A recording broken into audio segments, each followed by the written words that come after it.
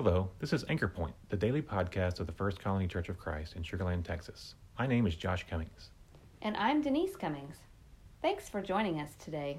In the movie The Shawshank Redemption, the protagonist, Andy Dufresne, is convicted of a crime he did not commit and is sentenced to life in Shawshank Prison. We, watching from the outside, know he is innocent. Yet his time in prison is difficult, to say the least. Many, or perhaps even most men in his shoes, would lose all hope. Spoiler alert, Andy did not lose hope. He had a plan. Little by little, over the course of 20 years, Andy was able to tunnel his way out of Shawshank Prison. Andy's hope for freedom kept him going. It inspired him so much that in a letter he wrote to his fellow inmate and friend Red, he wrote, "Hope is a good thing, maybe the best of things." When Red was finally paroled from prison and went to join Andy in Mexico, he said, "I hope to make it across the border. I hope to see my friend and shake his hand. I hope the Pacific is as blue as it has been in my dreams. I hope." Now, this just isn't a movie review. We want to explore this idea of hope. The hope that Andy and Red have is something that is not assured. You might characterize it as one step beyond wishful. In both of their cases, there is no guarantee that their hopes will be realized.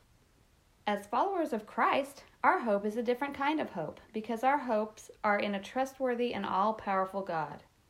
As it says in Isaiah 40, verses 28 through 31, "Do you not know? Have you not heard? The Lord is the everlasting God, the creator of the ends of the earth. He will not grow tired or weary, and his understanding no one can fathom.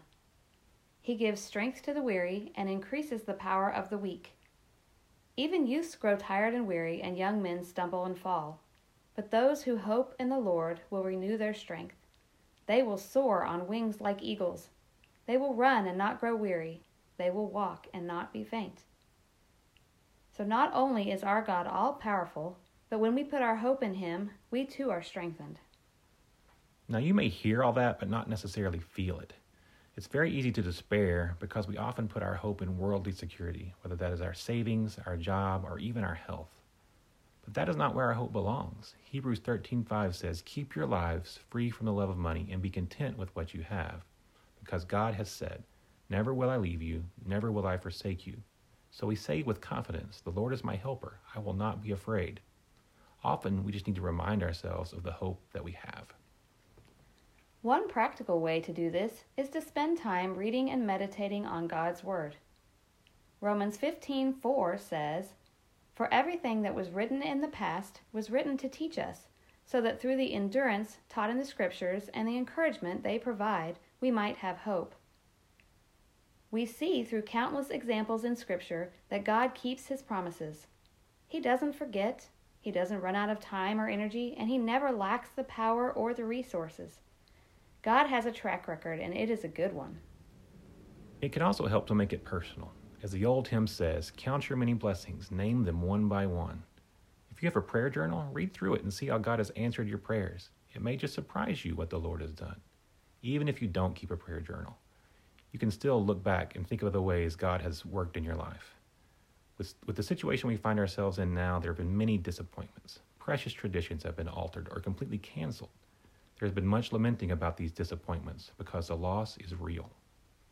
If you find yourself in that place, remember this passage from the book of Lamentations, chapter 3, 21 through 25. "Yet this I call to mind, and therefore I have hope. Because of the Lord's great love, we are not consumed, for his compassions never fail. They are new every morning. Great is your faithfulness. I say to myself, 'The Lord is my portion, therefore I will wait for him.' The Lord is good to those whose hope is in him, to the one who seeks him." So again, consider all the many blessings from God. As the scripture says, they are new every morning. Yet it may require patience, which is rarely easy or comfortable. We are definitely doing some waiting right now, whether we want to or not. There are many things we can't control right now, but our attitude in the waiting is within our control and will be made better if we remember to put our hope in the Lord and seek him. When The Shawshank Redemption was released back in 1994, the promotional posters had the tagline, "Fear can hold you prisoner. Hope can set you free." That is a true statement with the qualification that we put our hope in the Lord. He has proven himself worthy. That is a fact that we celebrate when we gather to worship on Sunday mornings, whether that is in person or online. You can always view our live stream services on Sundays, which can be accessed on the First Colony Church of Christ website. Thanks for listening today. Remember to subscribe and share.